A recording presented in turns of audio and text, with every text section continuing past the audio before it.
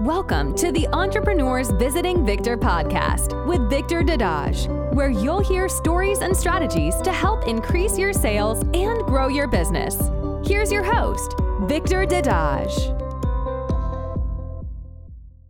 All right, welcome to Entrepreneurs Visiting Victor. I'm your host, Victor Dadaj. I hope you're having an amazing day. Today we have an awesome guest. This guy at 23 landed his dream job of working for a Fortune 500 technology company doing operations and strategy. And after getting to know the executives there and asking for their advice, asking for the advice they gave their children, he realized he must choose a different path. So what he did was he started a mastermind modeled after Benjamin Franklin that over time became his business and mission.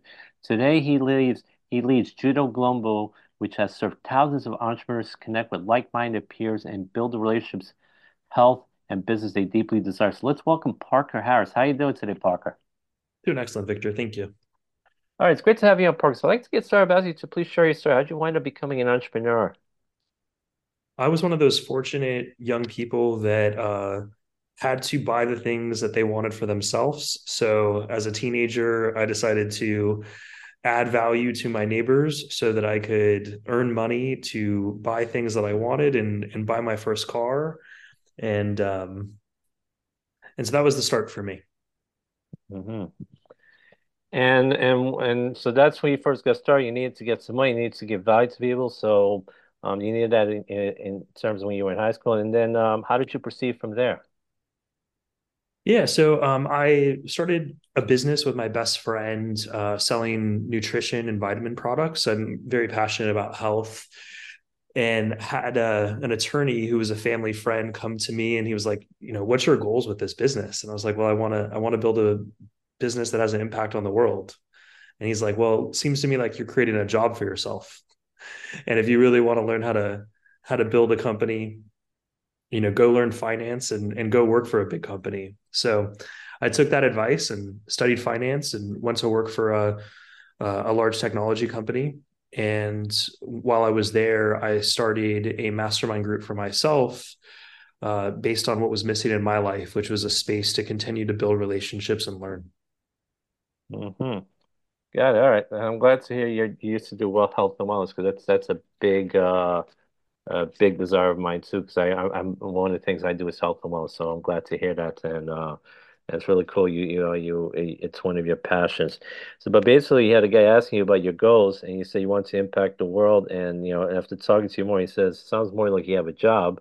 So then he recommended you go get yourself, work for a big corporation. You did that with the large technology group, and then you built the mastermind while you were working for it. So a couple questions. How long did you work for that large technology company, um, and how soon before you started building that mastermind group? And tell us a little more about that as well.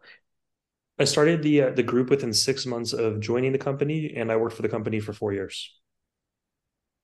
Got it. And after 4 years, what did you do?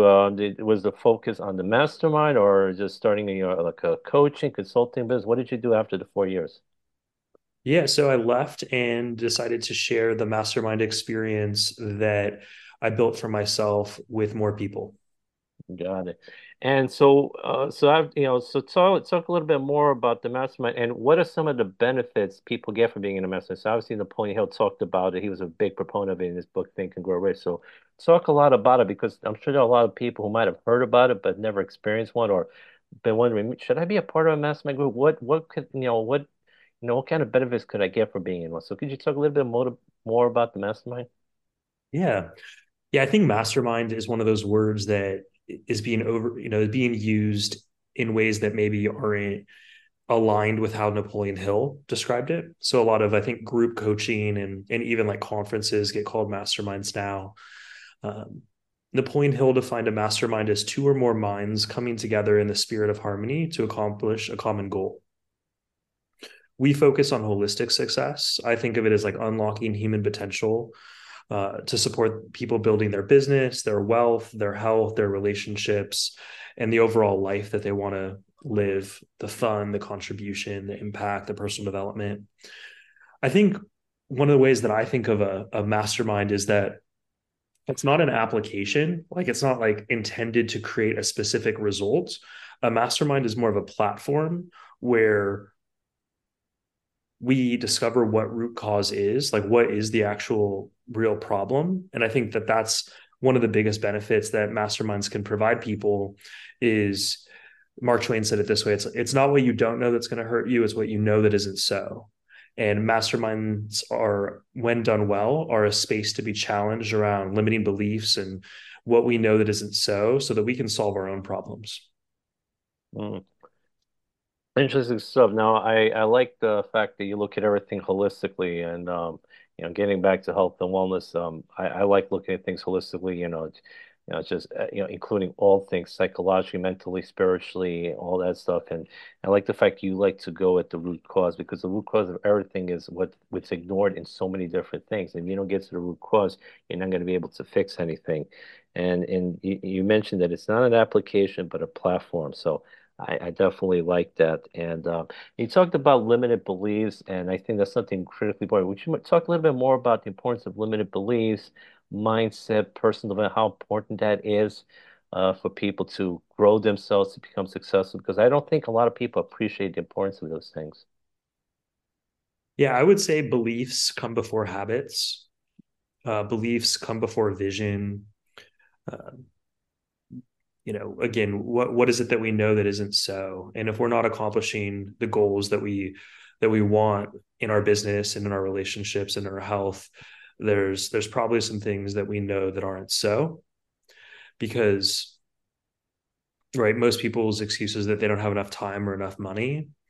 However, time is basically the great equalizer. We all have the same amount of minutes in the day, and money is something that, good deals and money always meet. So, um, being a person of substance where that investment is going to return something, that there's going to be fruit. I think it often comes down to beliefs that we got in childhood, or, at some point early in our lives, where we experienced, for me, I experienced some trauma or some pain, and that created some beliefs and led me to creating a story for my future and a story for my life, that until I rewrote that story, I was limiting my own success and my own trajectory. Thanks for sharing that. And you're right, beliefs come before habits, they can become before vision. And the belief is just a repetitive thought. It's what you've been telling yourself again and again. And it's true for you. It may not necessarily be true as a whole, but you believe it's true, but that belief very often will hurt you, because very often some of those beliefs are very negative and destructive. And you mentioned a couple of limiting beliefs: not enough time and not enough money. And you mentioned time is the great equalizer, and and a lot of it goes back to the beliefs you learned as a child, or growing up, or something you experienced. You mentioned you had a traumatic event, and very often you create a story, which I really like that term, create a story, because it's a story you've been telling yourself for years, for decades, and it's being sent into your subconscious mind, which makes most of the decisions. So, but as you mentioned, you can change the story, you can rewrite the story. So realize that what you've been telling yourself very often is just a story, but you can also change it. It's something you've learned, but you can also learn. So definitely some really good stuff here. So now, if someone wants to become an entrepreneur, what are some of the things they should do to get ready to prepare for themselves, expectations? Because I think sometimes when people try to become an entrepreneur, they have some unrealistic expectations of what will happen. So you want to tell us a little bit more of your thoughts on it? Sure. I think that learning to add value to other people and enjoy adding value to other people is a really important aspect of entrepreneurship. I think both like sales and strategy are important things, and learning to gather data, uh, starting to track things, whether it's health related, right? There's so many different health metrics that can be tracked. Learning to track net worth and, cash flow and those type of numbers. Just building a habit around tracking numbers that are important, because what gets measured gets managed. I also am a big fan of, building the habits, like whatever habits you think that you want to have, like a person thinks that they want to have when they achieve a certain amount of success. Get those habits now. Don't wait for that day.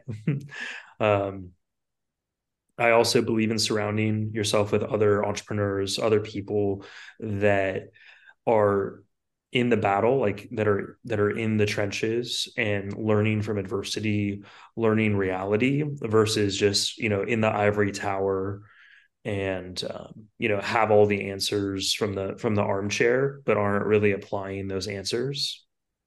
I think can become really easy to listen to people talk that were successful 20, 30, or 40 years ago and realizing that some things are the same, but many things change.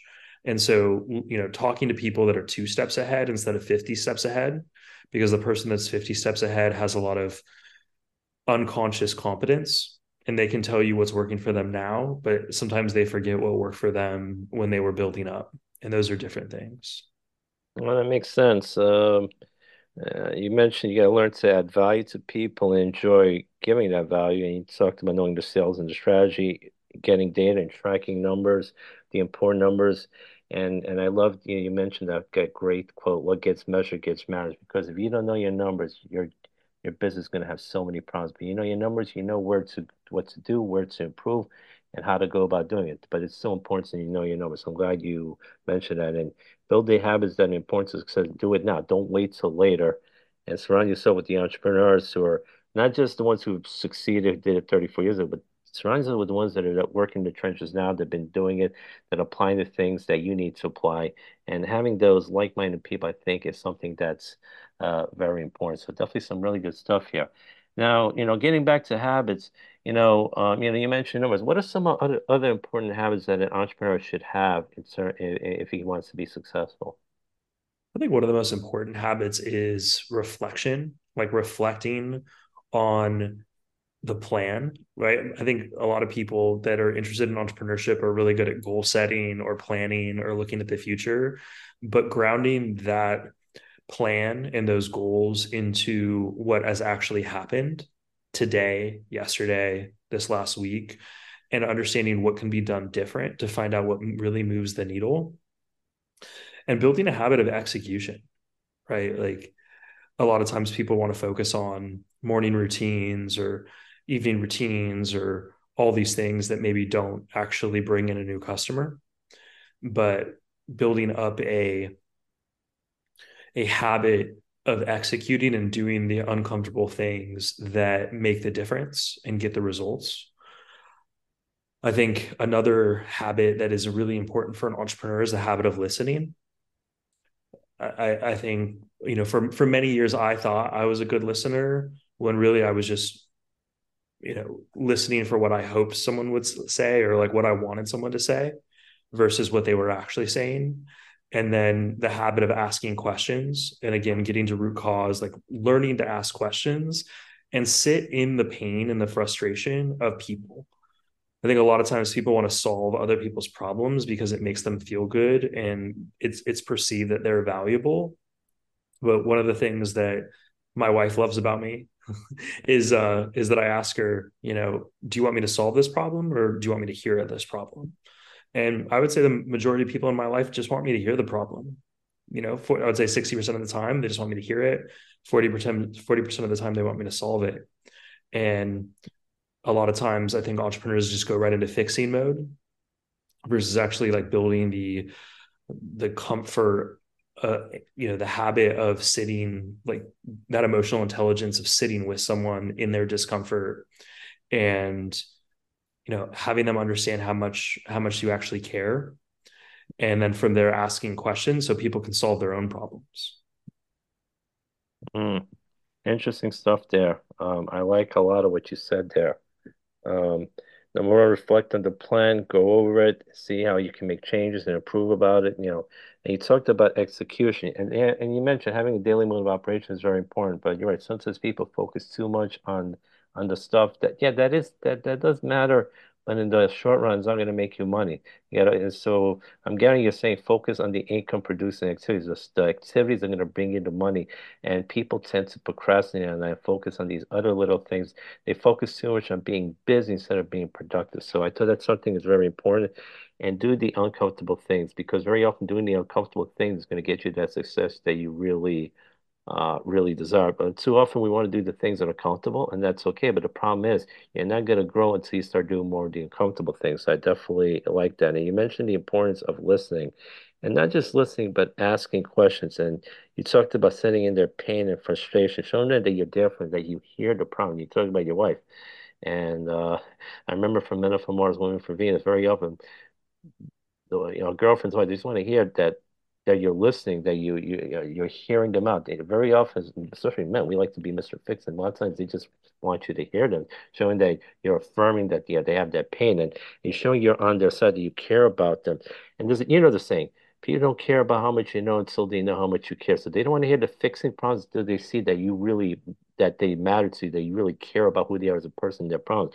Once they sense that they matter to you, then they'll look at the other possibilities. Maybe you can solve their problem, fix their problem. So I agree. That's something very important because I think too often everyone wants to like, here's our solution. Sometimes we offer a solution, but I don't even know what the hell's going on in their lives.